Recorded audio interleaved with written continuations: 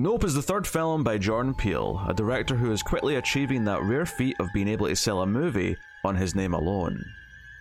The trailer teased horror and science fiction, but revealed little else. So let's chase that mysterious cloud in the sky and see what Nope is all about.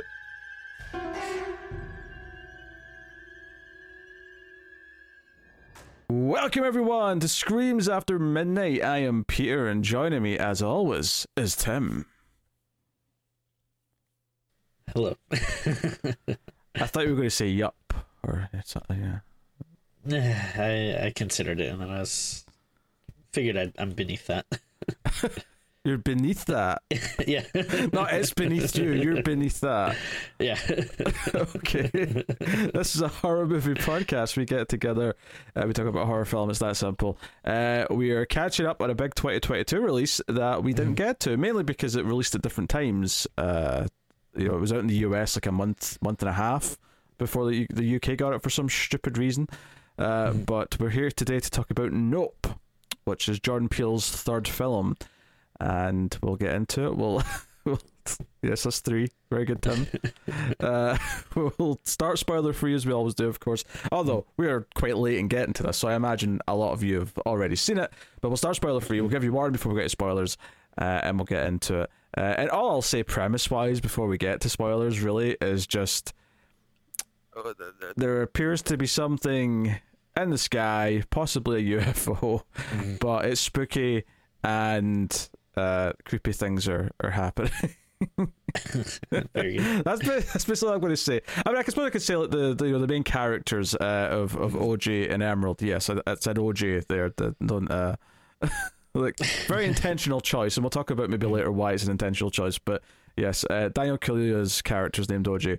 Their father's played by Keith David, and he has this freak accident at the start of the movie where they're on their ranch, and he he not only rents out but also goes with his horses for movie productions and commercials and things like that, and sort of has the horses trained and deals with them on set and that sort of thing. Hollywood animal wranglers. Yeah, animal. Wrangler's a good word. Yeah, and basically, I think it's a coin that falls out the sky and just hits him in the eye and kills him in this freak accident, and that's kind of your starting point for where the story goes. So you've got OJ and Emerald played by Keke Palmer, sort of trying to keep the business going of sorts after the fact. At least OJ is. Emerald's maybe kind of separate, but they kind of come together as the story goes on. But there's a few other characters that get introduced as well as we go, but that is the basic gist of it. So I guess I'll ask the question. Tim. Yeah. Did you enjoy Nope? So, you want to know what I thought of the movie? Yes. I don't know. I thought the new year might be mixing things up a little bit. What about the question was unclear? Was there shades of grey? Was there? Yeah, it was about 50 of them. Was there ambiguity in the question that I was unaware of? You're being a little cheeky, let's be honest. No, I mean, this movie is fantastic. This is the third time that I've seen it, so I actually did manage to go out and see it in theaters, which I was very happy I did so. It's a very good movie to see on a, I don't know how big theater screens are, 20 feet or whatever screen. Why is that important? You could just set a big screen. Yeah, it's a big, some people have big screens in their house, so I don't want people to think I'm watching on a 20-foot big screen in my house, Instead, I was in a theater watching it on what was most likely a 20-foot screen. I don't know. So, I was happy that I got to see it on the big screen. I'm sure I talked about it. I think I did have a little bit of an annoying theater experience, but I'm pretty sure I talked about it on one of the even more episodes of Scream. So go back and watch the one from July or August. I probably talked about it on. And then I watched it once with my wife, and then I watched it today before doing the podcast. I didn't have a problem watching this multiple times because I thought it's a thoroughly good film. yeah, I mean, I don't know what is there to say, about Jordan Peele at this point. He's he knows what he's doing. He's I enjoy his movies, and yeah, I mean, it's always just something about him that just really sucks you in. I like the characters. I think the actors that portray them all doing like a really good job, and he just has a way of shooting and telling the story that really sucks you in. I think there was like a little bit of talk about where this review would land, because some people might think it's a little bit more of a sci-fi film, but I think there's plenty of horror elements, and and again, can't really get too spoilery, but I would say that like some of the, I guess, kind of like the main crux of the film aside, that if you actually just took the, let's just say, the Mr. Gordy parts of the film, I'd say it's like the scariest horror movie of the year. Like that stuff, is all terrifying. But yeah, I mean, there's so much of this that I like. I guess it's a little hard to talk about it without getting too spoilery. One of the things, like we talked about before, is how, it's nice when a movie is actually about something. And, while I think this is a fantastic, like, sci-fi horror film with like a really cool creature at the core of it, yeah, again, like all other Peele's movies, there's like layers to it. There's it's not just simply a fun creature flick. There's lots of stuff that you can pull from it, which we'll get into all of that. But yeah, I mean, huge thumbs up for me. I think the film's terrific. Yeah, there was a bit of back and forth as to whether this was going to be on Streams or Ace during the summer. And honestly, I could still be convinced either way, to be fair. But we decided on Streams, so here it is. And at the very least, it keeps it all nice and lined up, because we did the other two Peele movies. As long as Jordan Peele doesn't start going more sci-fi, then it becomes a problem. Yeah. So, there's that. If his next movie is like called Star Trek 14, like, Spock's Revenge or something, then yeah, you guys will probably do it. Although that would be a scary review for you to have to take part in, I think. Oh no, I would not want to do that. See, exactly, you're scared. Look at you chilling, you're shaking in your boots right now. Oh yeah, just the idea of having to watch anything Star Trek related. Oh, here we go. All right. Yeah, so that's just the first time I watched it. I hadn't seen it yet. So I went in and I tried to stay as cold on it as possible in terms of like knowing what was in it, because it felt, even just from the initial trailers, that it was kind of keeping things close to its chest. Yeah, like the trailer doesn't really tell you much, like, plot wise, and I think there's not a lot of people you can do this with, but I think Peele is enough of a name that you can kind of sell it on him alone. You don't need to be like, oh, here's what it's about, He kind of shot to that status very quickly. Like, Get Out just immediately made him a name like that. Like a Nolan, like a whoever, who you can just say, no, this is their movie. The fact that it's theirs makes it an event, and we can sell the movie on that alone. Which is cool. I'm all for more directors being able to do that, because it gives them more freedom just to make movies that they're interested in, rather than having to necessarily market it a certain way or have to be tied to a franchise or whatever. Yeah. So the only thing that's like annoying about that is like, it does feel like there's a lot of people that want to come out and just kind of have the contrarian take, be like, well, he's not that good, and like, actually this movie's not as hyped up as it should be. And I mean, hey, if you don't like the movie, like, that's totally fine, but there's some people that just sometimes it just sounds like they're getting off on not liking the big popular director or whatever. They do that with anything. No, it could be a franchise, it can be a director, right, yeah. It could be whatever.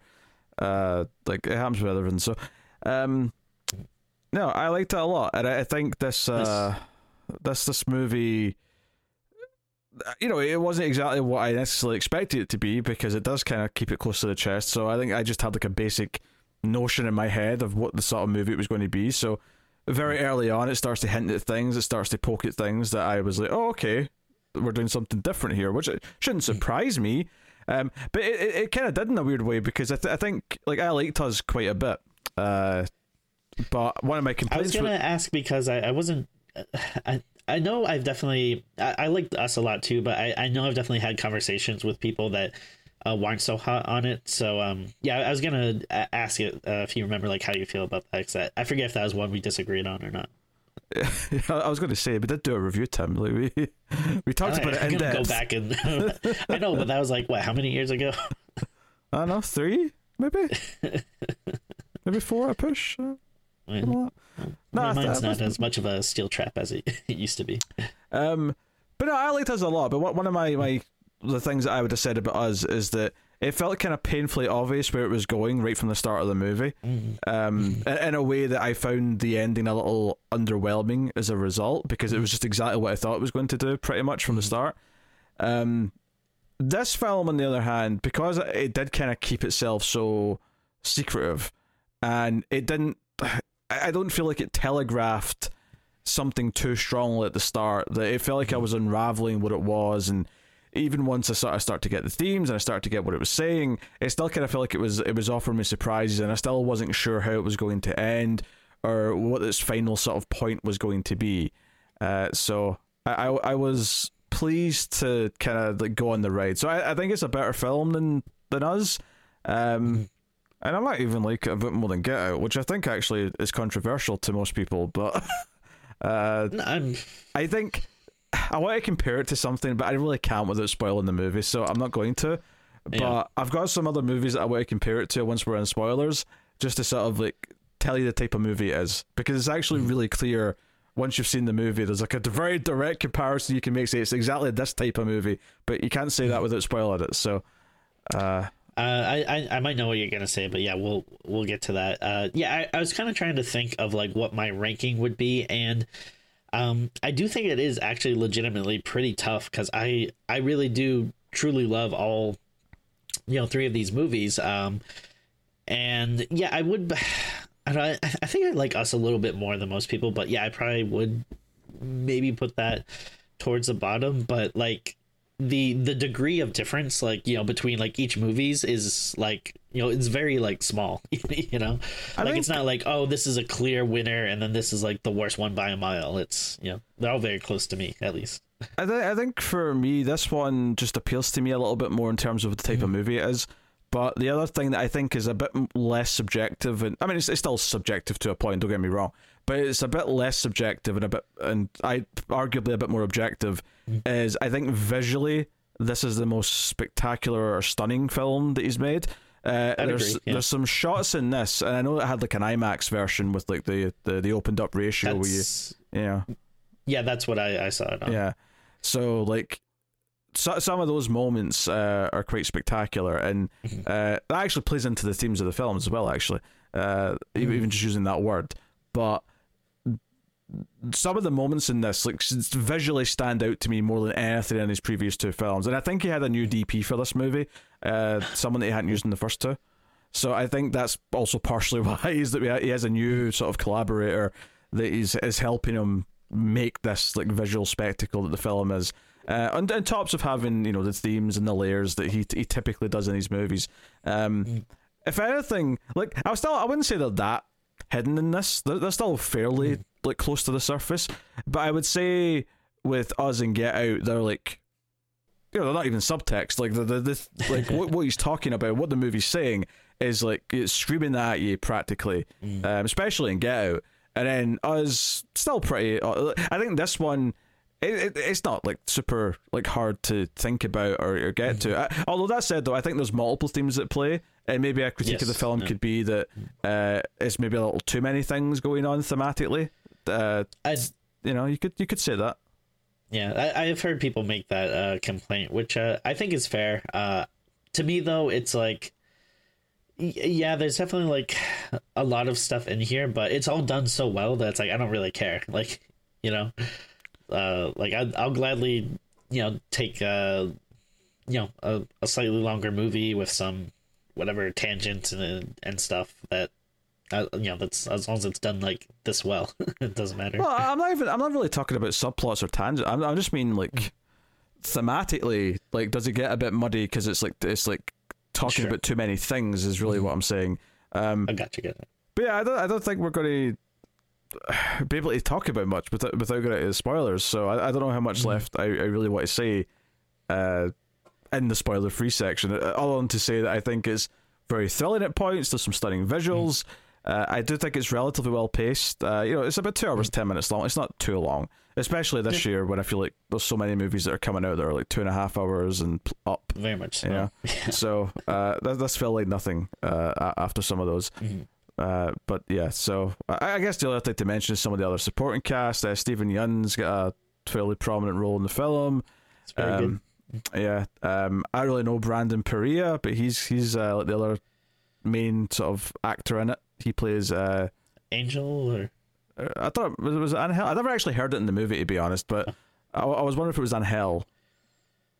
I think at one point like Emerald calls him Angel, but fair enough. maybe she's mispronouncing it. I don't know. Well, of course, there's Mr. Gordy and I forget the name of the cinematographer or whatever guy at the end, but he's Antlers. Antlers. He's the bad guy from The Crow, I believe. That's where I remembered him as the guy from Alien Resurrection. He's like the captain of the ship. Oh, okay. Yes. Yeah. Basically, he did things in the 90s, and I don't know what he's been doing for the last 20 years, but here he popped up. He's great, though. He has a great voice. Yeah. Also, I love how you brought up Gordy, who's a chimpanzee. Just without even mentioning that, or I mean, there is technically an actor listed because it's mocap, like like Andy Serkis in the Planet of the Apes movies. Yeah, but he's an MVP of the movie for me. Most valuable primate. I don't know what to say to that. Why are you so giddy? Why are you in such a giddy mood tonight? I don't know. Why are you being so cheeky? I'm not being cheeky. This is not cheeky. You're being a little cheeky. Cheeky's being mischievous. I'm not being mischievous. I don't know. You're pulling some pranks earlier before the call. What? I didn't know such thing. How dare you? All right, so full spoilers for Nope from this point on. You have been warned. So I guess the big twist of the movie that the marketing's kind of hiding is that, well, technically a UFO, it's actually a creature. It's not a ship. It is an alien entity itself. Well, we assume it's an alien entity. I mean, it could have come from somewhere on Earth, but we don't really get answers to that. But it looks like a classic UFO. Although, to be honest, see, whenever they're underneath it, it looked like the underneath of a cowboy hat to me. Yes. Yeah. Every single time it was coming down and we were underneath looking up, I was like, that looks like a cowboy hat. To the point where I was almost expecting a reveal where the camera sort of revealed the top of it at some point, and it was actually just going to be a big giant cowboy hat. It wasn't. It didn't do that, but it was something that was in my head. Yeah. I guess. I mean, it would have kind of fit. I guess. It would have fit with it. Yeah. Well, that's. Who would it fit? Fucking Godzilla? I didn't mean like that. I meant like it would fit like the locale that it's in, because there's Jupiter's claim or whatever. There's everyone's kind of dressed cowboyish, and so it would look similar. What was that about Jupiter? What is it, Jupiter's claim or whatever? Stephen Yeun's park or ranch or whatever you call it. Oh, Jupe. Yeah, he's known for Jupe, which is a character he played as a kid, I assume. Yeah, but that whole area is like kind of cowboy themed, so a cowboy hat would make sense. Well, that's what I was saying. Why would that make sense that the alien entity in the sky would be themed appropriately to the people underneath? I don't know. Maybe it's trying to blend in. I mean, why can it look like a cloud? It's a giant shape in the sky. It's all right. It's a cowboy hat. That makes sense here. If it looked like anything else, that would be weird. That would stick out. But a cowboy hat, that makes sense. Hey, I mean, it obviously can change shape. It's not like it's that far out of the realm of possibility. Yeah, but I don't think it can just make any shape at once. I think it has stealth mode, which is just like a classic looking UFO, and then it has open, which is what you see towards the end, where it sort of spawns out into this kind of butterfly-esque shape. Mm-hmm. So I said yeah, esque. so just switch modes. Yeah, it's just too much. It's not a shapeshifter, I don't think. Mm-hmm. In the sense that it can shapeshift to anything it wants. Well, then wait. Then how is it a cloud at some point? It's not a cloud. It's just inside a cloud. It's like it's deploying a cloud around it, and it's just like it's inside the cloud. Okay. What did you think it was actually like? I thought it was going into cloud mode. Well, So I thought it had 3 modes. Well, you're making myself doubt myself now. I don't think it literally becomes a vapor. I think it surrounds itself with the same type of, like, you know, gas or whatever that will look like a cloud to the eye. Yeah. Right. I think that's what it's doing. Right. It's just pumping that out around it. It's like it's like cloaking itself in mist. Mm-hmm. Yeah. So it looks like a cloud. That's a good explanation. Yeah. Right. Oh, jeez. I'm going to have an aneurysm by the end of this review. Hey, you're the one that brought everything up about talking about how it looked like a hat. Yeah, it's a sly little anecdotal aside, that's all. It was a little cheeky. There's no cheekiness happening. The only cheeky one on this podcast is you. Maybe. So, right. So it's a giant creature that sucks first up horses and then eventually people to eat them. And we get shots from the inside, and we see like kind of its like digestion system, and basically the idea, like this is some of the most spectacular moments of the film, is the is Steven Yeun's character. He's this, you know, so his backstory. I guess we're getting into all this now because it sets up this big bit in the middle, right? Mm-hmm. So there's glimpses throughout the film of this incident that happened in what turns out to be the 90s on a sitcom TV set. And in fact, the first thing we really see in the movie is a glimpse of this, which is a TV set, a studio, you know, where they're shooting like a multi-camera style comedy with a studio audience, but it's empty, and we get the glimpse of like a foot like sticking out as if someone's hurt, and the glimpse of a chimpanzee in the scene. And that's all we get early on, and we get kind of context for it a little bit later, when it turns out that Steven Yeun's character was this child star of like a commercial or something, and that got him this TV show. He was the kid actor on this TV show. And it's infamous because when they were shooting an episode, the chimpanzee, Gordy, which the show was sort of based around, basically went savage during an episode and killed some of the actors. And we find out later that he was actually hiding in the set under a table, being scared for his life. And it kind of intercuts him telling this story like it's a piece of trivia, like, as he's showing them his memorabilia of like, hey, you know, this is like my legacy, and I make money of this from this still. But when we cut back to the incident, like, he's terrified. He's under a table. He's like scared for his life. And I think the moment you were kind of hinting at earlier is that probably one of the scariest moments I've seen in a movie this year is the simple moment where Gordy the chimpanzee makes eye contact with with us, really, but with young Steven Yeun under the table. Yeah, but yeah, it looks like he's looking right at you. Yeah, this whole like sequence, you know, is done so well. Like I think the CGI looks really good. Obviously, they're not using a real chimp. Like, it'd be so funny if like the whole point of it is like, oh yeah, you shouldn't like, you know, exploit animals because they can be very dangerous. But then they actually did use like a live chimp. That'd be dumb, but that'd be kind of funnily ironic. But no, obviously it's a CGI chimp, but I think it looks really good, especially like, you know, having the contrast of like him like wearing this very silly like birthday outfit, but he's just like kind of covered in blood, and just like you know, you don't even really see him doing much of the carnage, but like you see so much of, you know, the aftermath and stuff and like that it's all just really unsettling. And especially kind of like how quiet it is, you know, because like it's supposed to be, yeah, like, you know, that typical 90s like, you know, 3 camera sitcom, and like you're supposed to have like a live audience with a lot of energy and laughing, and that's kind of like what you hear in the beginning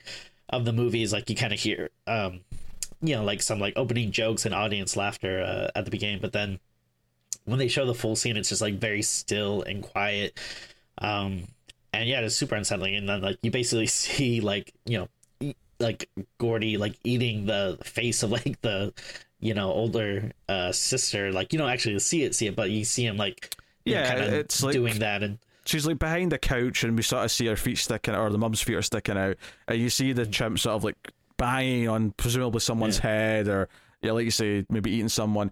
So you get like glimpses of this throughout, but then there's a section in the middle though where you get like the full, like sort of, well, not full, but you get like a good big chunk of it, and there's a great shot where it sort of comes in through the back of the soundstage. And it's just this quiet shot sort of going up and coming around and looking at the TV set that this is happening on. And then, it's just this one big shot, and it looks really cool, and it feels really suspenseful. You feel kind of the horror of the situation. And, young Ricky, Stephen Yeun's character, who's like hiding under the table, he's looking out, and we get a lot of POV shots of his like point of view looking out. And I think very notably, because of where he's looking, we're looking at the empty seats, the empty stadium seating for the crowd. So they're empty, and it's kind of eerie, and the chimp's moving around, and he chases like the dad actor, who looked like Martin Mull, but was not Martin Mull. It looked like him, but it wasn't him. But he chased him out through a door, and he came back in, and the chimp's got blood all over his like hands and his face. And there's a moment where you're going, oh god, I hope he doesn't notice him. And then there's just a moment where the chimp just sort of looks down and looks right at the camera as if, oh shit, he's noticed them. He's noticed us watching. And he comes over, and he actually goes to fist pump, because that's something he's been trained to do, is sort of like put the knuckle out. And he gets shot just as the kid's about to make contact with his fist, in a sort of friendly manner. He gets shot. Whoever's coming to the police, the animal control, whoever's coming to deal with this situation that the chimpanzees went crazy and started killing people, comes out and shoots them. And the only thing that's like maybe that's maybe like a tad unbelievable is that like I'm like in reality they probably would have had like a bunch of like animal trainers with like dart guns or something like on set, but I mean, who cares? Whatever. Sure. I mean, I don't know. Maybe you could, because part of the film is kind of the hubris of like doing stuff like this and sure. chasing a spectacle, which is why I specifically pointed out his point of view looking out was at the empty seats, and the idea of the audience. There's meant to be an audience for this. This was something that was done for entertainment's sake, and that's like one of the main themes that runs throughout this, and part of why, because this subplot is fairly separate from most of the main characters. It's only for this character. And we sort of hint at it throughout, and then this character meets his demise like halfway or so throughout the film, and that's kind of, it's over. But the reason why it's there and the reason why it's so important is because one of the key themes of this film is the idea of not only chasing spectacle, but trying to capture it. And you could argue this is maybe a bit like about social media and the try to go viral with the one cool crazy thing that will make you famous or whatever.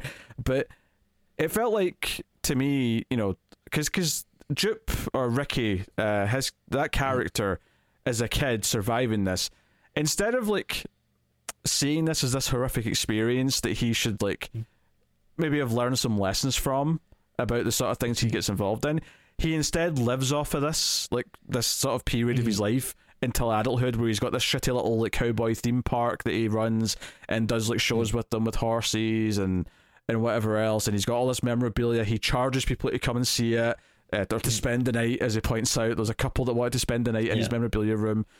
Bit weird, but if that's your kink and he's willing to offer it, why not, I suppose. But you've got all these things, and then ultimately he meets his demise, like intentionally trying to put on a show with the UFO. We don't really know until this point that he knows about the UFO, but it turns out he does, and he's actually been charging tickets to sort of like goad it out to eat horses in front of people, and then ultimately this gets him and all of his audience and his wife and kids killed. And it's like, okay, you learn nothing, and you've been chasing this fame, you've been chasing more success your entire life, and you're willing to go after this, effectively an animal, to do it. And I think a lot of this movie is about chasing of spectacle, chasing of dangerous spectacle, but then glorifying it and enjoying in it. And I think there's almost like a meta quality to the film where we're enjoying the spectacle of this big UFO monster chasing people down. But part of the point of the movie is the idea that we kind of, we do have this thirst for that, and we're looking for it. And we'll get into this more in a bit, because I think all the characters have a different relationship to this in the movie. But I felt it was important to explain all this part for Ricky /Dupe / Stephen Yeun's character, because that's this thing that's been building up throughout the film, and then builds up to this moment where we get kind of our basically. So the movie I wanted to compare this to was Jaws, right? This movie is Jaws, and this scene where Stephen Yeun tries to put on a show, and then the UFO thing comes out and just sucks everyone up and eats them, basically. This is the equivalent, kind of, not exactly, but it's the equivalent to the scene in Jaws where no one's really believing anything's going on, but then there's a scene where people actually start dying and they'll have to run onto the beach, That was kind of the midpoint of Jaws, where shit hits the fan. Oh shit, this is really serious now.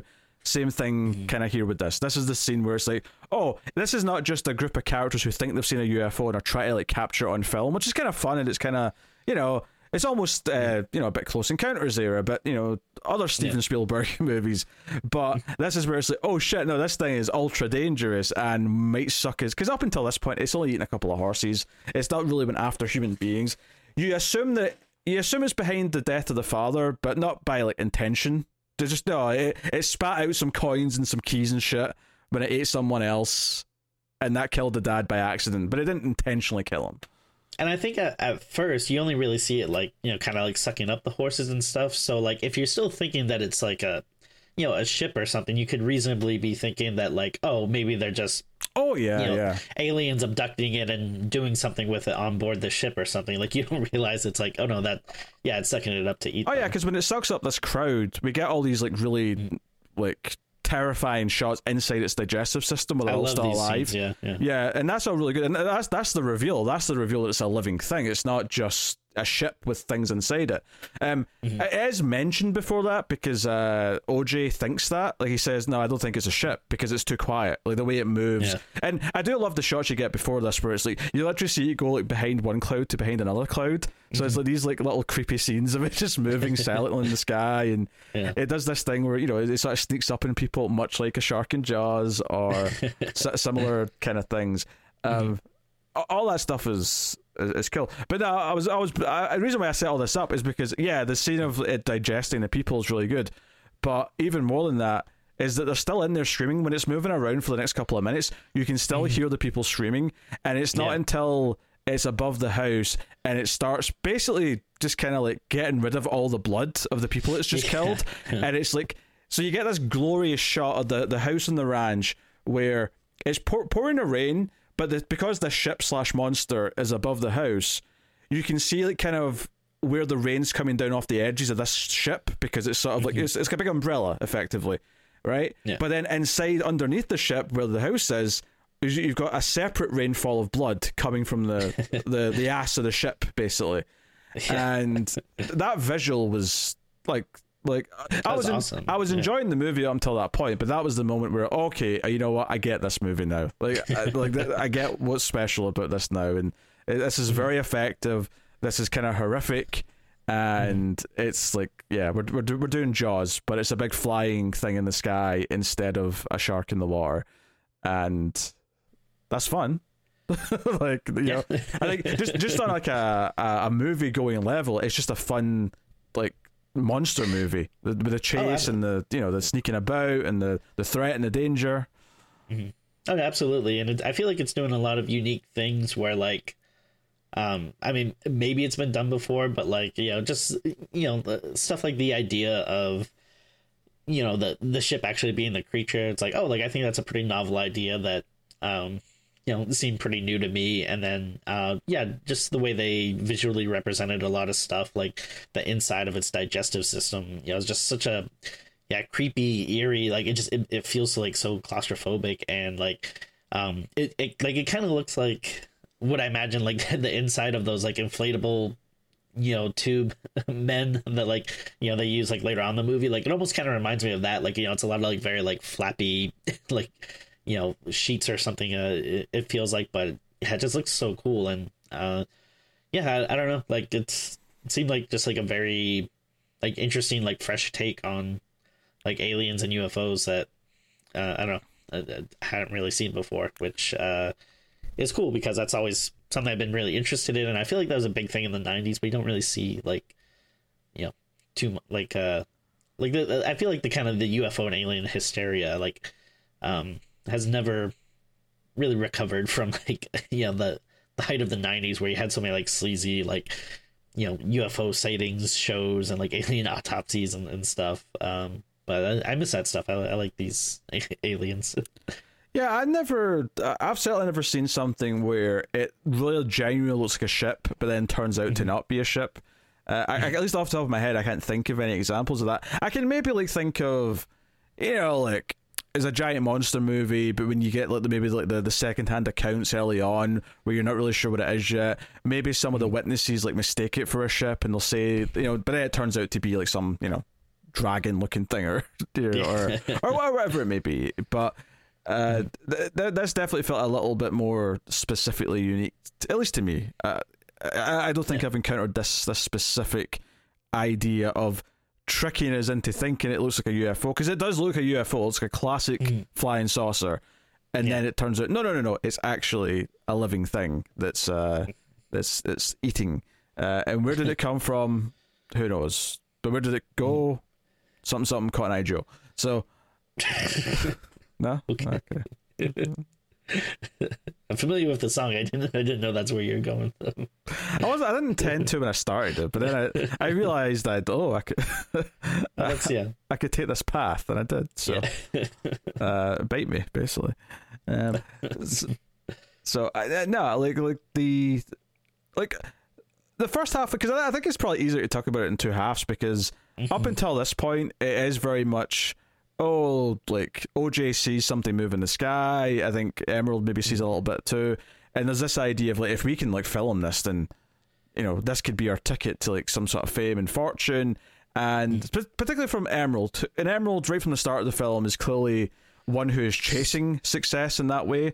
She's a bit more ambitious, and like it seems like OJ just kind of wants to run the business like the way his dad is. Like it seems like they're both kind of living in like their dad's shadow, who seem to be kind of like the big kind of showman, like leader of the business or whatever. And then I probably mentioned, just in case I didn't, Keith David plays the dad in the opening. Fantastic. Yeah. And anytime you can get Keith David, you gotta get Keith David. Oh yeah, he's great. I love Keith David. I think right from the get-go, she shows up late to this job early on, and OJ is very uncomfortable. He's clearly not good at doing the talking with the big wigs and the execs and the other people on set. It feels like he's doing this out of obligation because he believes in his father's legacy, but he's not actually a showman, and he doesn't actually necessarily want fame and fortune. He's not chasing spectacle. Whereas the sister Emerald kind of is. She mentions she's doing like singing, she's acting, she's directing, like she's basically dipping her she mentions like craft services. Yeah. She's like she's dipping her toes and her fingers in all the pies in the hope that one of them's going to be the success, that one of them's going to be what catapults her. So when they get an idea of like, maybe we can capture this on film, they're like, well, yeah, but you get tons of shitty clips or photos or whatever of aliens, and you see them on TV shows and you see them on the internet. It has to be proof. It has to be something that's unquestionably real. That this is proof that a UFO exists.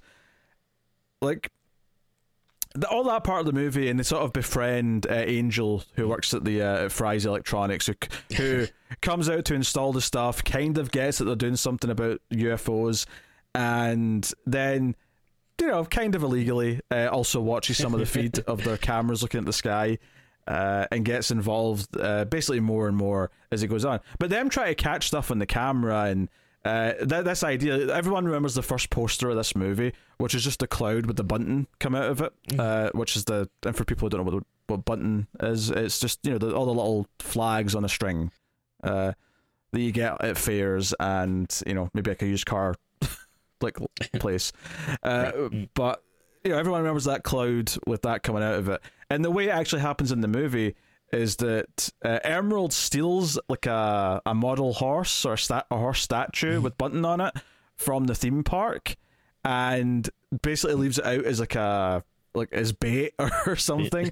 And sure enough, the UFO takes it and doesn't digest it properly because it's not a real animal. And for a while, not the whole movie, but for a while, has this tail coming down to kind of indicate, and that's why because it's like hiding in a cloud all the time, you get this like cloud with the button coming out of it, and that's the visual, and it's like, and it very much is the fin. It's the Jaws, it's the shark fin from Jaws. A couple of times in this movie, it doesn't overdo it, but it definitely made me think of it the few times that they used it as a a device to like set up things. So yeah. So the first half's good fun because of that. Like them trying to capture this and look in for it. And Angel's even a character who's chasing spectacle in a different way. He mentions he got dumped by his girlfriend, who is got a pilot at the CW. So this idea that he resents the fact that he was dumped because she's went off to chase fame. So he kind of wants to chase fame in his own way and be a part of this. He wants to be a part of that. And the other thing we have to mention is the family kind of backstory as well, which was in I think the second trailer had this stuff in it as well. But it's this idea that their great grandfather was the horse rider in the first ever piece of footage to test a camera, which was a man riding on a horse. And this is something that is brought up by them in the film, and it's kind of like their company's calling card of like, hey, we have this legacy to Hollywood. So much like how Ricky is clinging to his like child stardom with the TV show with Gordy and whatever else he did as a kid, this family's kind of clinging to this legacy of like this first thing way back at the dawn of filmmaking. This was the first time, the first spectacle that was ever recorded was just simply someone riding a horse. But at the time, it was like the idea that you could, get footage of that, even though it was only 2 seconds. It was something, right? So they're kind of chasing that dream to be the first to do this now. Yeah, no, it is like a cool like a little piece of history for the family, and then it's nice then to see them have that little speech about it, and it's kind of cool to see pretty much everyone in the family like gives their own version of it. Like OJ tries saying it, but obviously he's not really a showman, like, so you can't really like get it out that correctly. And then Emerald kind of has like her version of it, and then like later on you kind of hear like an old tape where like the dad is saying it, so it was cool. Yeah, because I think like it sets up that OJ's not really chasing spectacle. Emerald is, because mainly for money. Angel kind of doesn't like his job and his status and wants to feel more important. And then we introduce Antlers, who was the director of the commercial at the start, who then gets sort of roped in. I say roped in. He very willingly becomes involved when he starts to believe that there is some sort of UFO to film, because he wants to get the impossible shot. He wants to be the cinematographer who captures this special film. And we see him at his place, like watching footage of just like various like animals and insects like killing each other, and like he's clearly into doing extreme nature stuff that no one else could get. Like no one else could capture this.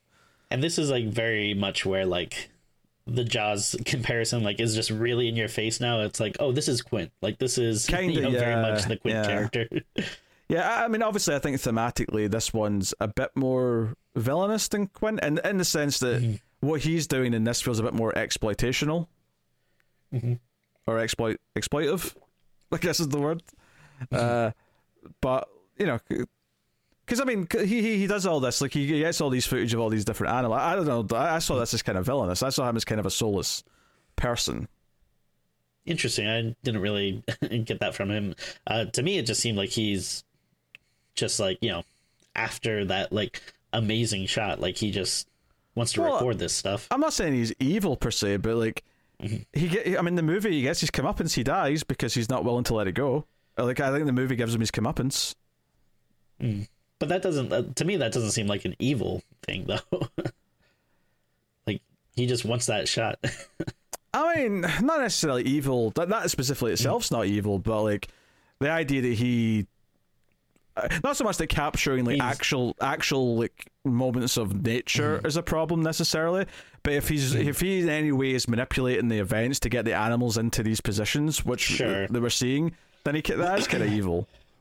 Well, I mean, the you're talking about like chasing spectacle and stuff, which I think in a way you can also very much see it as you're trying to exploit nature, which there's tons of examples in the movie between Mr. Gordy and even like using the horses, and then they're trying to exploit this kind of unknown creature for I guess technically they're selfish reasons or whatever. Well, no, but not OJ. OJ is the one that isn't selfish though. Right, yeah. But I think that's important because OJ seems to care more about the horses at the start than he does about like he needs the money, he needs to actually earn a living, but he's not like really into it. He's constantly concerned about the horse. He's constantly saying, "Please don't do this to the horse." Like he cares about them. And I think that's because there was a moment. So when they're coming up with their plan, when everyone's sort of on board, and it's like, okay, we have to try and do this because the night before, like after the whole Rain of Blood thing, they all kind of flee, and like after the aliens left and they wake up in the morning, they sort of slowly kind of sneak up to like Angel's van so they can just get out of there. But they decide to ultimately go back and try and capture footage of it for all these reasons. But also maybe to save the world if this is like a dangerous alien that's going to keep killing people and all these reasons. But the filmmaker comes in just because he wants the shot. He's not doing this to help them. He's doing this because he just wants the fame and whatever. And of course there's other examples of this. There's the random motorcyclist with the silver chrome helmet. TMZ guy or whatever. Yeah, was that just an assumption on their part, or was it actually like? I don't know. I guess so, but I kind of go with it because they seem. I mean, even if it's not TMZ, they're right in the sense that it's something of that nature. It's some sleazy journalist photographer who's trying to get the scoop here because they've heard things are going on. And it also gets his comeuppance, might I add. Yeah, for the way. Much so. But because there's a moment where I almost like questioned. I was like, wait, are they making all these characters unlikable to me? Because there's a moment when they're discussing their plan and they've got the map out and they're using the Monopoly pieces to sort of like say where they're going to be going, and OJ says something to the effect of, he's talking about the animal and how. It's got spirit, it's got personality, but like an animal's spirit can always be broken. And I almost disliked him in that moment because I'm like, well, wait a minute now. There's no way you can talk about breaking someone's spirit or an animal's spirit without sounding like the villain, because that inherently is not something that I'm going to like you for. That's like a very inhumane thing to do to anything. So. I was like, okay, like, are we setting up some sort of like a sort of downbeat theme here? But then I was thinking about it more, and I was thinking about it specifically with the character of OJ. Is that OJ, I think, ultimately survives, and ultimately, when he's talking about breaking the animal spirit, he's only talking about it in the sense of gaining control because he's someone who works with animals. He's like I've said the whole time, he's not chasing the spectacle. He's not doing this because he wants to, capture footage of it. That's his sister's dream, kind of. I mean, obviously he said yes to it. He's going along with it because he does need the money, but that's not ultimately what he cares about or what he's going for. This becomes about taming an animal that's hurting people, and that's very much the type of thing that he does. He keeps the horses calm. That's not to say that I think that he's growing attached to it or cares about it in the same way that he does care about the horses, but I feel like from him it's coming more from an animal handler perspective as opposed to like we have to exploit this thing for rich. And it's the same thing because like I said, so the director, the cinematographer dude, Antlers, who brings like because one of the plot points of the movie is that all of the electricity always stops working underneath this thing, so he brings like a camera that's you just spin it yourself. It's no electrical equipment at all. Oh, it's got big IMAX reels on it. I didn't notice. There was an IMAX symbol slapped on it. Maybe they got a discount for the IMAX camera to shoot the movie by doing some product placement. I don't know. But he dies because he runs off to get more of a shot. I think he even says to Angel, "You don't deserve the big shot. You don't deserve the special moment," or something like that, as he's running off. So he goes away, tries to get his shot, and dies. He gets sucked up into the thing. He even gets some of the footage of his camera as he gets sucked up into the alien.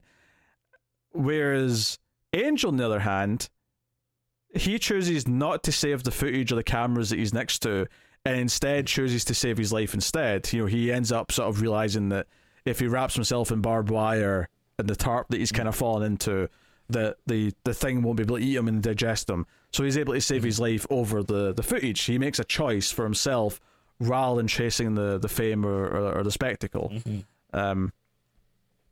So, I think the movie is very much doing a thing where certain characters are getting comeuppance, and there's arcs for characters who, I think Emerald ultimately does survive and gets kind of like a photograph of the thing. I saw someone say this online. I can't take credit for it, but she, obviously they refer to the money shot a couple of times. She gets a photo of it using like the coin slot like camera in the theme park. Yeah, that's just up the way, and so it's literally like a money shot. Like she's spending money to get the shot. I don't know. Maybe that's too cute.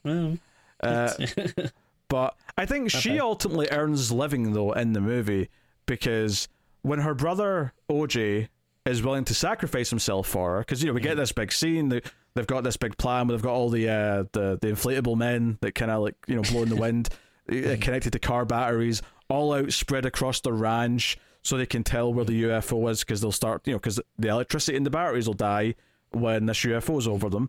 So we get this big sequence, and I love this shit. I love them come up with a plan. I love that there's rules that have been established that they're adhering to, that they're using to like tell, is it here, is it there, so on and so on. Admittedly, the plan falls apart pretty quickly once things get going, but that's neither here nor there. So, but there's a big moment where OJ's on a horse, and he's been telling us all movie, like don't make eye contact, because once you make eye contact with most animals, that's when you get their attention, and that's where if they're going to be dangerous, they will. And that's what made the Gordy, the chimpanzee bit so scary, is like that had already been established at that point. So when he looked at us, it's like, oh shit, it felt like a big deal. And then here, at this point, the UFO alien's opened up, and it's got this big sort of butterfly kind of thing that it's now looking like. He makes the choice to make eye contact so that his sister can get away on the biker's bike, because the biker's dead. He actually has quite a funny death where because he's got an electric bike, it just stops working when he's going really fast, so he just kind of just flies off. Flies. That was pretty funny. It's not without some moments of humor, I'll say that. Oh no, yeah, I think there's like plenty of laughs in the movie, and even though a lot of stuff we're describing sounds very like dark and grim, but it is actually very a lot of funny stuff. Like even when that biker guy is like on the ground and like OJ's trying to come over and save him, like the biker's like his the first thing he's saying is like, oh, like where's my camera, can you film me, like make sure to film this, like like that. Even when he's like about to be sucked up, like he's still all concerned about it. The very first thing he says to him is, why aren't you filming? I think that's the very first thing he says to him. Which again is this idea of like we're all willing to go to have that moment of like spectacle caught on camera so we can use it for our own gain. Like that's like reiterated over and over again. So anyway, so we get back to Emerald, like, and her, like, so OJ willing to, because OJ and Emerald, I think at the start of the film are quite distant from each other. They feel like they're not really that friendly with each other. They're brother and sister, but they don't really feel like they're close. And then over the course of the movie, that kind of their relationship progresses. It feels like they're getting closer. And it's actually one thing I kind of enjoyed, because I think they're both great actors, and I really like these characters, and it was fun to kind of see them like bonding a little bit and getting to know them throughout the movie. Yeah, and here he's like willing to sacrifice himself to save her, and I think this moment for her as a character is like maybe because OJ doesn't feel like a character who's really good at expressing himself. You know, he's very quiet a lot of the time. He's very kind of, you know, like there's moments early on when he's with other people that's quite cringy because it's kind of just awkward because he's too uncomfortable to say anything. He's too uncomfortable to even just speak up and give like safety directions. Never mind actually open up emotionally to anyone.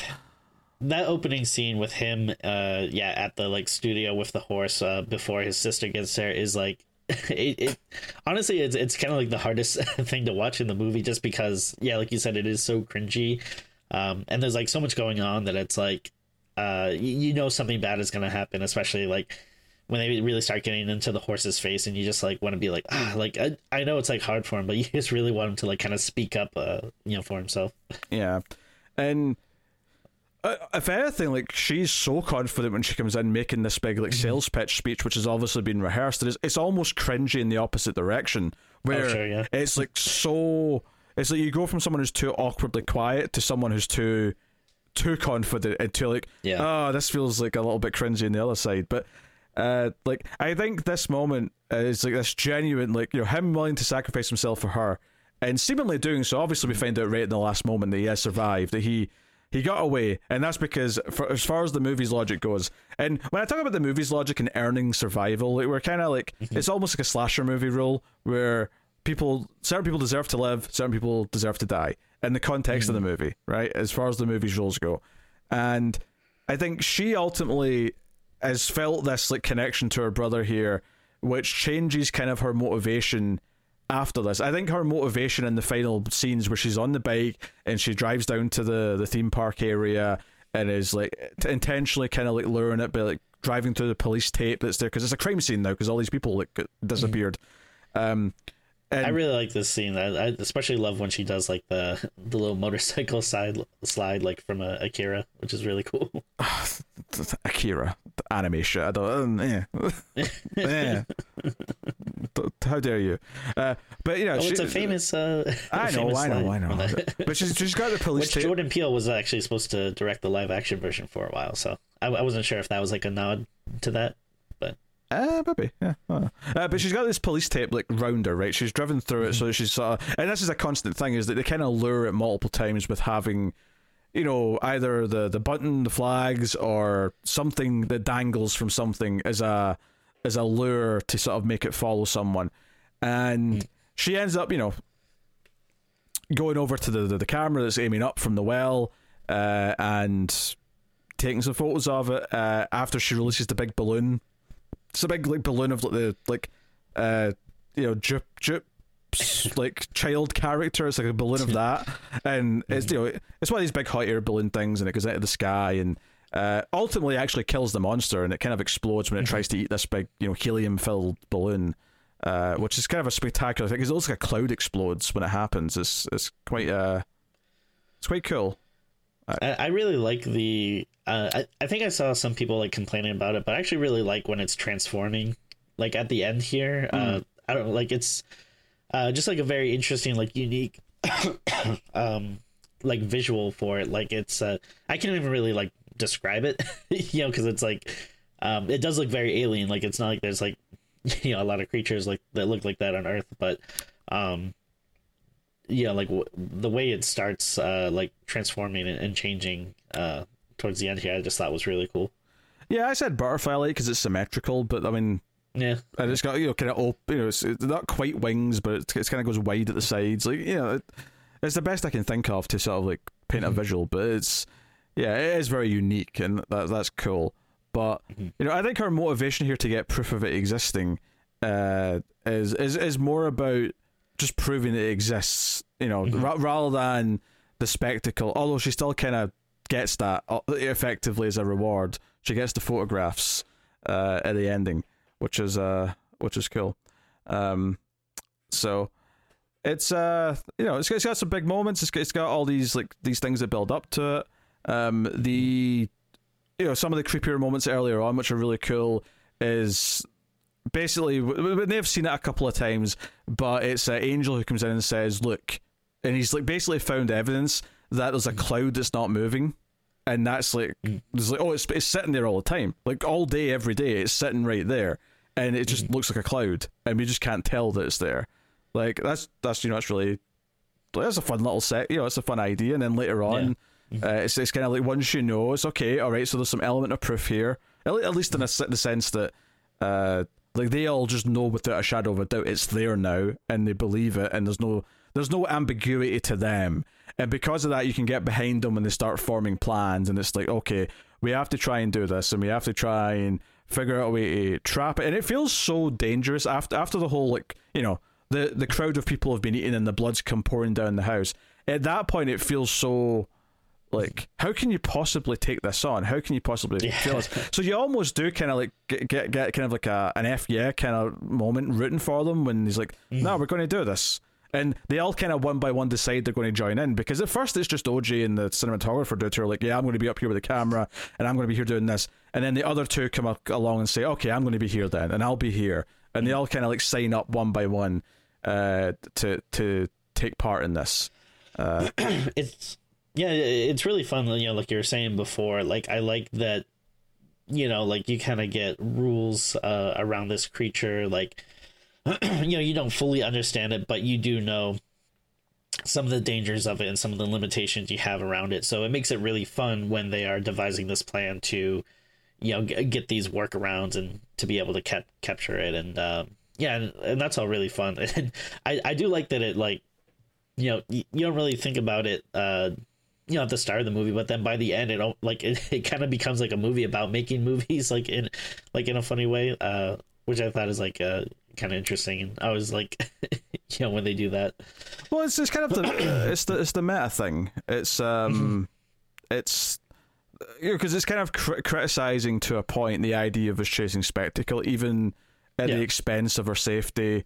And like, this horrific thing happens to young Stephen Yeun, but he doesn't really learn from it. He instead chases it and sort of uses it as like a currency, effectively, for the rest of his life. Yeah, like, one of the things I think is like really kind of like darkly funny and like, interesting is when they juxtapose those scenes of, how violent and horrific like Gordy is, but then when they just cut back to Stephen Yeun's character, and he's like kind of like smiling, like almost thinking, like he's like thinking back about it like fondly. And it's kind of like another way of another instance of having to like exploit something. Like he's basically exploiting his childhood trauma to kind of have this like career, because really that would mess up anyone for life. There's a really stark cut when he's telling them the story, or part of it anyway, in the memorabilia room. It's not when we see the full thing, that's not until later, but there's a quick cut to him being scared under the table as a kid and how horrifying it looks, and then it cuts back to him just smiling and joking about it, and there's like it shows you the difference.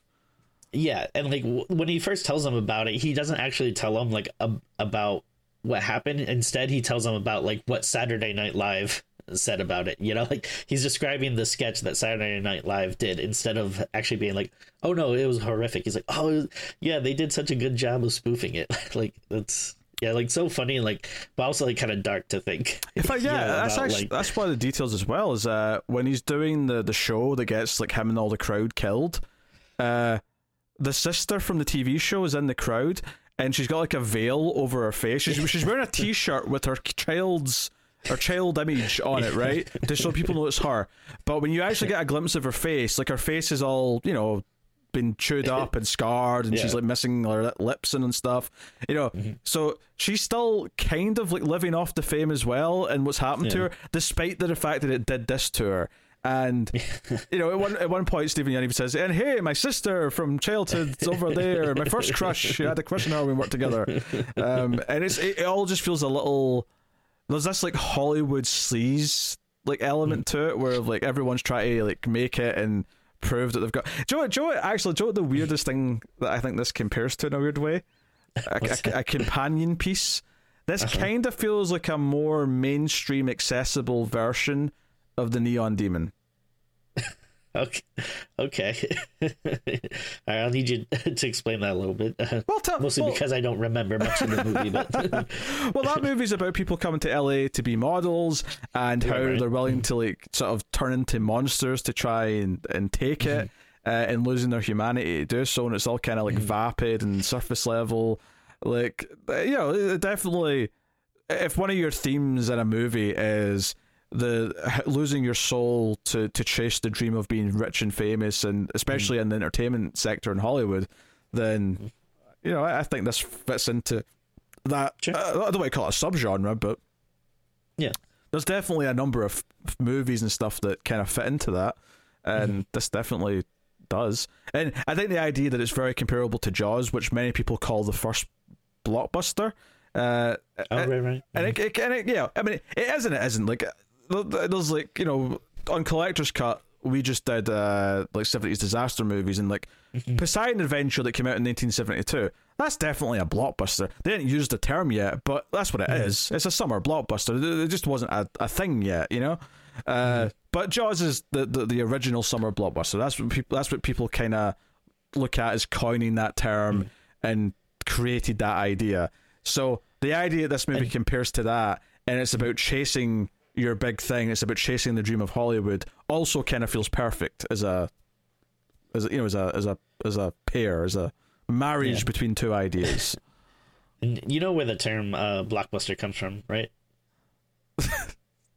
I don't know if this is going to be a real fact or a joke, but do enlighten me. Well, no, it'd literally be like the line to see the movie was so long it would go around the block. Ah.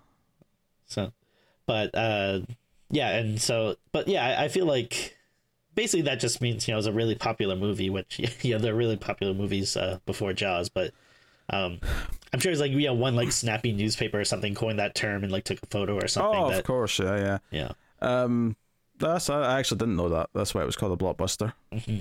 Mainly because we don't call streets blocks in the UK, so it never occurred to me.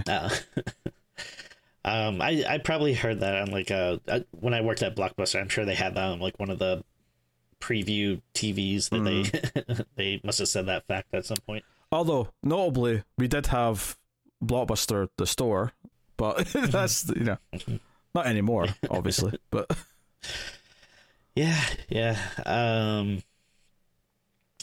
What else did I want to say? And so I'll talk about chimps for a quick second. Sure. 'Cause here's another fun fact though, because I don't know if you know like how like dangerous like chimps you like really are, but like they are extremely vicious, and so like whenever you see because I do think it is kind of funny that they have like this like cheesy sitcom, because I do think, you know, it was kind of a trope like when you watch like 90s sitcoms like Full House or, you know, like Family Matters or something, there would always be an episode where like someone like has a chimp for whatever reason, and, you know, the chimp runs through the house causing havoc or whatever. But whenever you see like a chimp on like those sitcoms or TV show or whatever, it's always a baby chimp. You know, so they always kept probably like look like a little smaller, and the reason is because, yeah, like once they go through puberty, like they're strong, they're vicious. Yeah, they can like easily kill you. Like they, yeah, will literally like rip off your face, or yeah, like, you know, chew off your genitals and stuff. They're extremely vicious, and yeah. So I feel like sometimes people have this idea of chimps of being like, oh, these silly little, you know, goofy like things you would see on TV, like wearing a diaper or whatever. But no, they're monstrous. And yeah, I volunteered at an animal sanctuary out here for a little bit, and they had a section for they were taking care of chimps, and these were ones that were used for like medical research, so they were very, you know, rightfully pissed off you know, at humans. But yeah, they were the scariest things like I've ever seen. Like when you would walk by them, like they're full grown, so like they're huge, like they look so much bigger than the chimps you would see on TV, and they're like just all muscle, and like you'd walk by and they just like have this like hate in their eyes for like you because you're a human, and they would just walk back and forth like looking at you. And you know, they would have like drills and stuff at the animal sanctuary for like if, you know, if any animals ever got out, like there would be like, you know, you'd have these procedures, like, oh, like, you know, report to this area, hide here or whatever. And, you know, I asked one of the like guides there before, like, oh, like, you know, what would be the most dangerous or like scariest animal that would get out? And this is a place that had like lions and tigers and bears and stuff, but the guy said like, oh, the chimps. Like, man, if the chimps get out, we're screwed. Like, just like find somewhere to hide and just pray that that they don't find you, because like they would won't have any mercy. So I just thought the that made the Mr. Gordy stuff just I particularly effective. Yeah, I think part of that as well is like having respect for like nature, and like the idea that like the hubris of like we can control this animal, and like no, you can't. Like not really. Not if it decides to act out for whatever reason. Like that is very much, I think, part of the film's message. But there's also the idea that you shouldn't try and control an animal just for entertainment. Just for entertainment's sake. If you have to control an animal because like it's in a dangerous place and people are at risk, then you have to have a way to deal with it. But and ultimately that's what has to happen with what did they end up calling it by the end? Like jean jacket. Jean jacket. Yeah. Because it's not until late on, but when it's flying around, you can see it rippling a little bit, as if there's like a fabric-y quality to. It's not like metal, which obviously by that point you already know it's a living thing, so you wouldn't necessarily think metal per se, but you would think solid. You would think like a sort of grey flesh or whatever. But then obviously it's more of a fabric, which is why it can open and become this kind of like butterfly-esque thing. Yeah, and I do like the way the movie kind of like split it up. Like they would have these titles that would be like the horses' names, and then the last one it gives you his jean jacket. I thought that was kind of cool. Yeah, and then at the end you get Nope in the same title. And Nope is there is a moment where someone like says Nope. There's like a this is the movie title moment.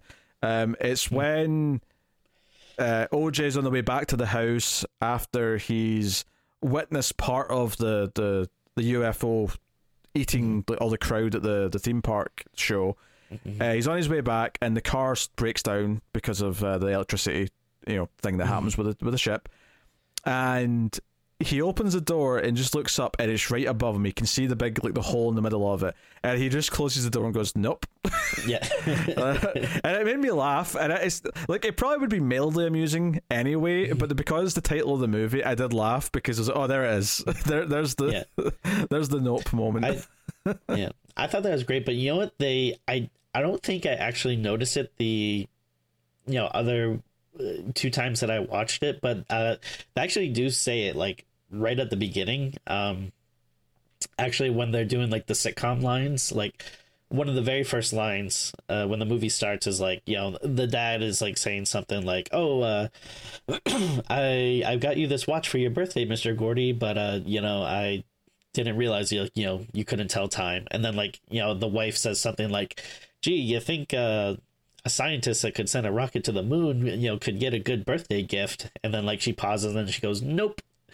Okay. So it's so funny though, because it's like very like it's not the kind of Nope that like you're thinking for. So like I feel like I totally missed it like the other times that I watched it, but I noticed it this time. I think that maybe lends itself to the idea that there's multiple meanings behind it. The one that we were talking about with him saying Nope and closing the car door is the one that you thought before you saw the movie. That's the context that will come up. Is someone going, "Nope."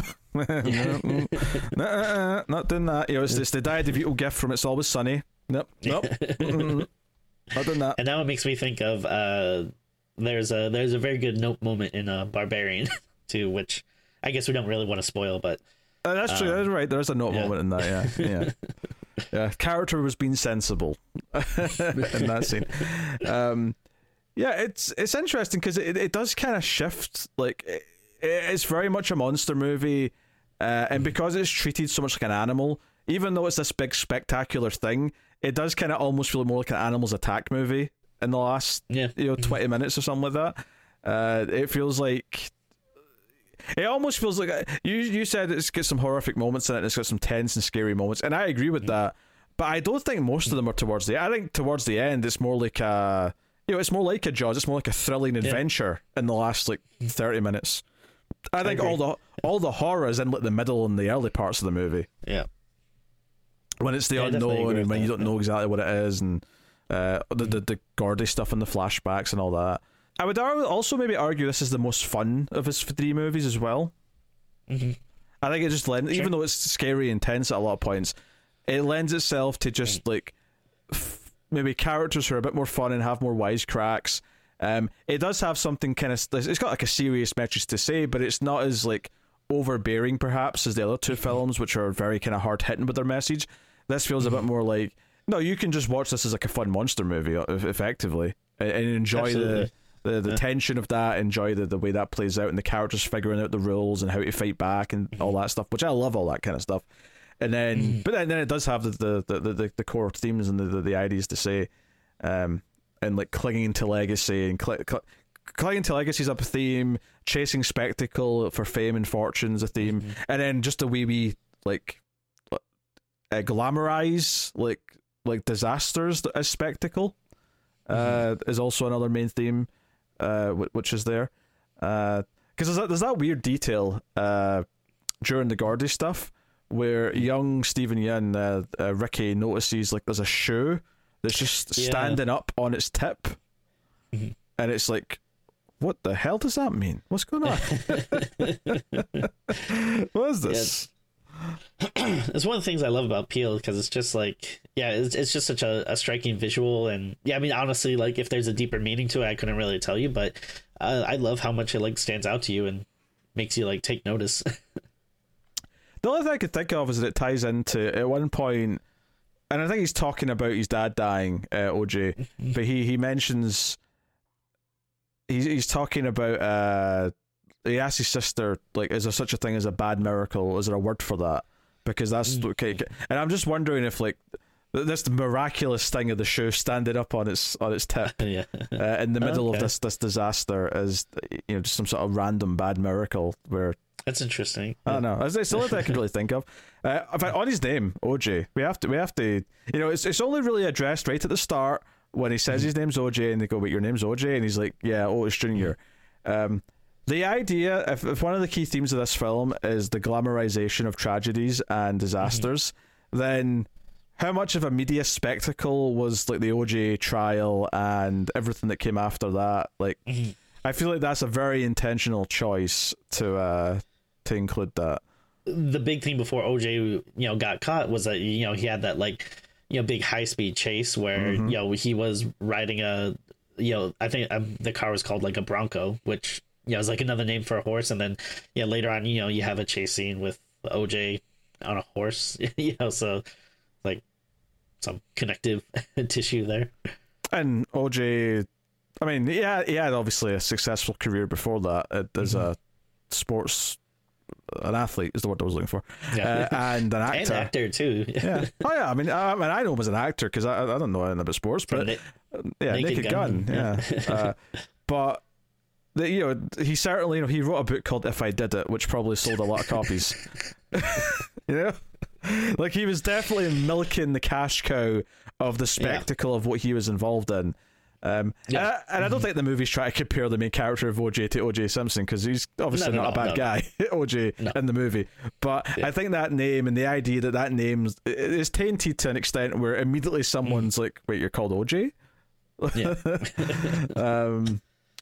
that's kind of interesting. So definitely, yeah.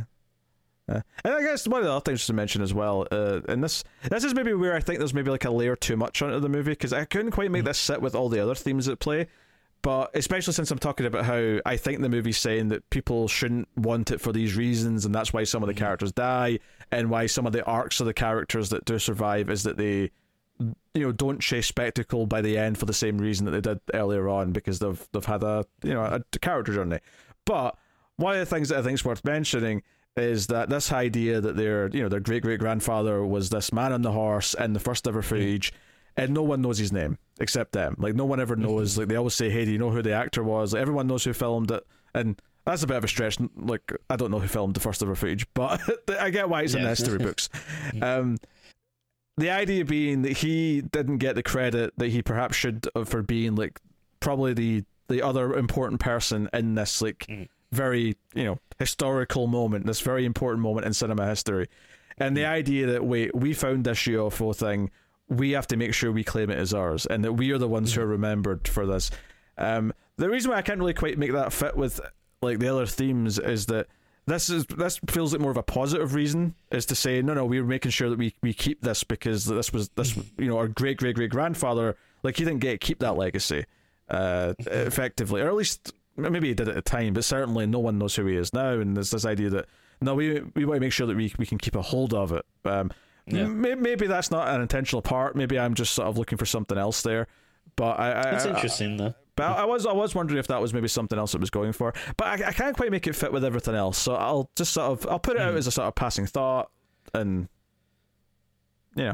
because generally speaking, I think the movie's saying that the characters, by and large, are wrong for chasing the spectacle. It's been critical of that, I would say. Sure. Yeah, I mean, they could have easily like left at any time, and all survived. That's true. That said, though, I mean, how many people are going to wander into that area and die? Or maybe the ship will just leave and go somewhere more populated because it gets hungry. Well, I mean, like, you leave and then you hopefully you tell someone that can. Although I don't even know who you would tell. I mean, I imagine you would sound crazy, like going to the police or whatever. But maybe after the murder of like the 40 people at the show. Yeah, you think that would? It would maybe be enough to say, hey, we've got an idea of what's happening here. You'll probably think we sound crazy, but if you start sending people in, you're going to eventually get some evidence. So go for it. Yeah. No, it's a good time. I don't think I was expecting quite a Jaws movie as I got ultimately by the end, but I had fun. Yeah, I'm glad you liked it. I was pretty anxious to do that one because I liked it quite a bit, and I figured it'd be an interesting one to talk about. Just and you thought I'd hate it for some reason? No, I didn't. No, I didn't. I thought I was pretty sure you'd be positive on it, but you never know. But just one of those ones though where just the timing was weird, and that's always annoying when that works out. Okay.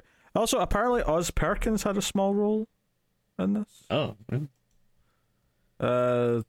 Is it the Oz Perkins I'm thinking? Yes, it's the Oz Perkins. Is he the director? Well, yeah, he was an actor first, but he directed Black Coat's Daughter, Gretel and Hansel. Yeah, he was of course in the classic Quigley, starring Gary Busey, where Gary Busey swaps bodies with a dog. Yeah. He's also in Secretary, which is actually a really good film. The film that 50 Shades of Grey kind of like ripped off. Of course you like that, you freak. Shut up. But yeah, it's him. He's there. We got a little bit of a secretary relationship. Am I James Spader or Maggie Gyllenhaal? Very good question. I'll let the listeners decide. Yeah, he played Finn Bachman. Was he maybe one of the people at the start in the TV set or something? Oh, maybe. I don't know who that. Yeah. The only other person I can think of that had maybe some lines would be like, like the guy at the beginning that's kind of, like getting the, I don't know what his position would be. I mean, unless could he have been maybe the voice of the motorcycle guy possibly, or? I don't know. No. But maybe he could have been the dad in the sitcom for all I know. I don't think so. But I mean, I've never seen him with a beard before, so no, I see who that is. That's some other guy named Andrew Ralston. I can see him down here, but regardless, he's apparently got a small role, and I didn't notice him, but he was there somewhere, and that's cool because I like his movies. So I wonder if they're friends or something. Yeah. Also, Ren Schmidt played Stephen Yeun's wife in this. She's in For All Mankind, the Apple show. Oh, I don't watch that. No, but I recognized her, so I figured I'd mention it before we wrap up, since people be... Yeah, a lot of people are probably on the edge of their toes wondering if you're going to mention it. Just rate the film, Tim, and shut up. Yeah, so I've seen it 3 times. I've loved it. Each time, it's a. I don't know. I don't know what to say about Peele at this point. I've loved everything he's done. He has it's only 3 movies, but I mean it's quite the track record for me. It's it's exciting to see what he's gonna do next, and I'm looking forward to it. I think this, it's hard to rank his movies, but like you're saying, this might be your favorite. It could possibly be mine too. Like, I don't know. It's real damn good. I love the actors. The performances are great. There's moments of humor. The movie, even though it is a little long, like it flies by just because it is very, visually, it looks good. There's lots of interesting things that are happening. There's moments of like really just like sheer bleak horror. Oh yeah, I thought it was paced very well. I thought like it was a slow build to begin with these quick gaudy sequences to kind of space it up, and then. But there's that big thing halfway through that kind of amps everything up, and from that point on, it feels like we're in like major movie territory, and it feels really exciting. It feels nice to have like, talking about blockbusters. Not to get on a soapbox or anything, but like, here we go. It kind of sucks that like that like the number, like mostly when you think of blockbusters now, it's like mostly just like the same old like Marvel movies or comic book movies nowadays. As much as I love Marvel and comic books and stuff, it's nice when you get like movies that feel like kind of like old school blockbusters like this, but they are totally like original, unique ideas. It was nice before, like when you would get a lot of nice original movies all the time, instead of just the same constant remakes and sequels and comic book movies, but whatever. So that being said, I mean, I think this is a great film. I love it. I honestly, I really can't think of like anything to complain about it or to like knock it down any points for me. So I'm just gonna give it the old 10 out of 10. I think. Whoa! I got nothing I got no complaints. So it's it worked for me. What can I say? I just. Bit promiscuous there with your 10 out of 10s there, Tim. That's all I'm saying. You're dishing them out. That's the second one you've given this year on the show, I think. Mm-hmm. But to be fair, like it's probably only the like fourth that I've given like out of all the 500 episodes we've done. That can't be true. You've given more than 4 10s overall. I don't think whoever's keeping the stats, let me know. But like it's not like I've given like 20 or 30 out. Like no, but like I mean, I'm pretty sure you give a 10 to like Phantasm. You'd probably give a 10 to like at least one of the Evil Deads. Probably. Like I could, there's probably a few things I could rhyme off that you probably give a 10 to. I would say it's at least less than 10 though. But I think sure. It's fun to give 10s though. As long as you feel it in your heart, it's absolutely fun to give a 10. You didn't tell me I had to feel it in my heart. You have to feel it. Yeah, of course you do. I feel every rating I give in my heart. You might want to see a doctor about that. Or my ass. I think if it goes below a certain number, it's in my ass. That makes more sense. Yeah. It's shit. It's poo. It comes out my anus. Anyway, no. And it falls and then it hits someone in the head and they die. Especially when it's a 2 out of 10. Yeah. Get it, number 2. No, okay. Yeah. My comedy's lost in you peasants. Jeez. All right, now I'm not going to get a 10 because I'm not dishing out 10s willy nilly like 10 Mithy over here. But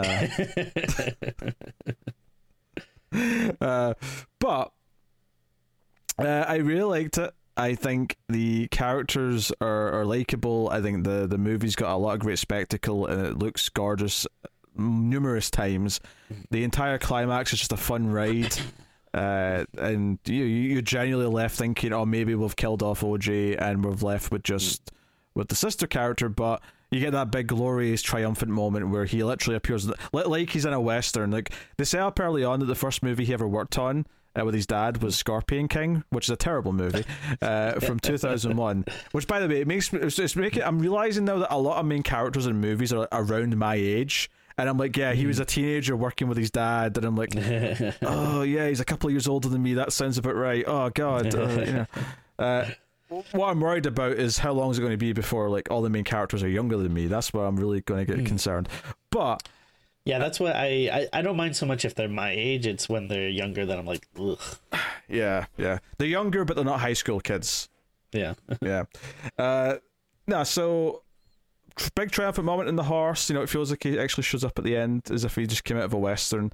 And it's quite uplifting. So, yeah. Plus, it has themes, it has ideas, all that stuff is cooking. It's a good time. I think it's well paced. So,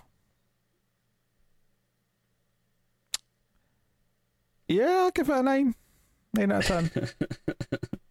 Which is like a 10 for you. No, it's not. I've given things 10. You don't give out a lot of 9s. I've given out a higher rating this year. I gave a 9.5 to something. So, yeah. I'm just saying, I'll give it 10s easy. You have to really, like, I have to fall in love with you passionately. That has to, like, speak to me in a way that's just, you know. So anyway, there you go. That's Nope. Yes. So hopefully you enjoyed that discussion. So I don't know how you could have, but if you did, thank you.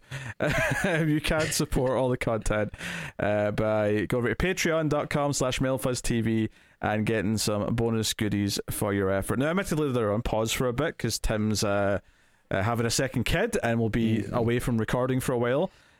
So we're going to hopefully have a lot of episodes to cover that gap, if not the whole gap, for a couple per month. But we won't have any bonus content for that time. But there's a whole back catalogue of bonus episodes that you get access to.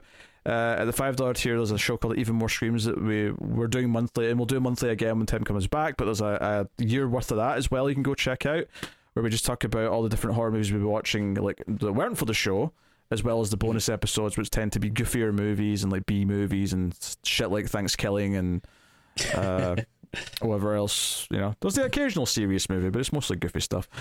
Yeah. So go check out all that. You can, of course, support us by liking, subscribing, dinging the bell. Alternatively, there's a YouTube membership and super chats and things like that, or super thanks if you want to use those. But yeah, I will thank our Patreon producers for the month. So thank you very much to Tyler Hess and the Palacios, David Short, Bordner, Christopher Moy, David Brown, and Al Treisman. Thank you to you all for supporting us at a high tier. But thank you to everyone who does support the show and keep enjoying said content. Check out the other stuff that we do at Mail Fuzz Movies, like the Atomic Cinema Experiment, the sci-fi podcast that I do with Tara, or the Collector's Cut, the newer movie show that I do with David, which is about going through franchises and like sort of batches of movies. We're doing a 70s disaster season that's probably coming out right now as this episode comes out, and yeah, other stuff. We got Turtles movies coming up, so go check out that. But that's us. That's been Screams After Midnight. Thank you very much for joining us. We always appreciate it. Keep watching scary movies, and we will see you next time.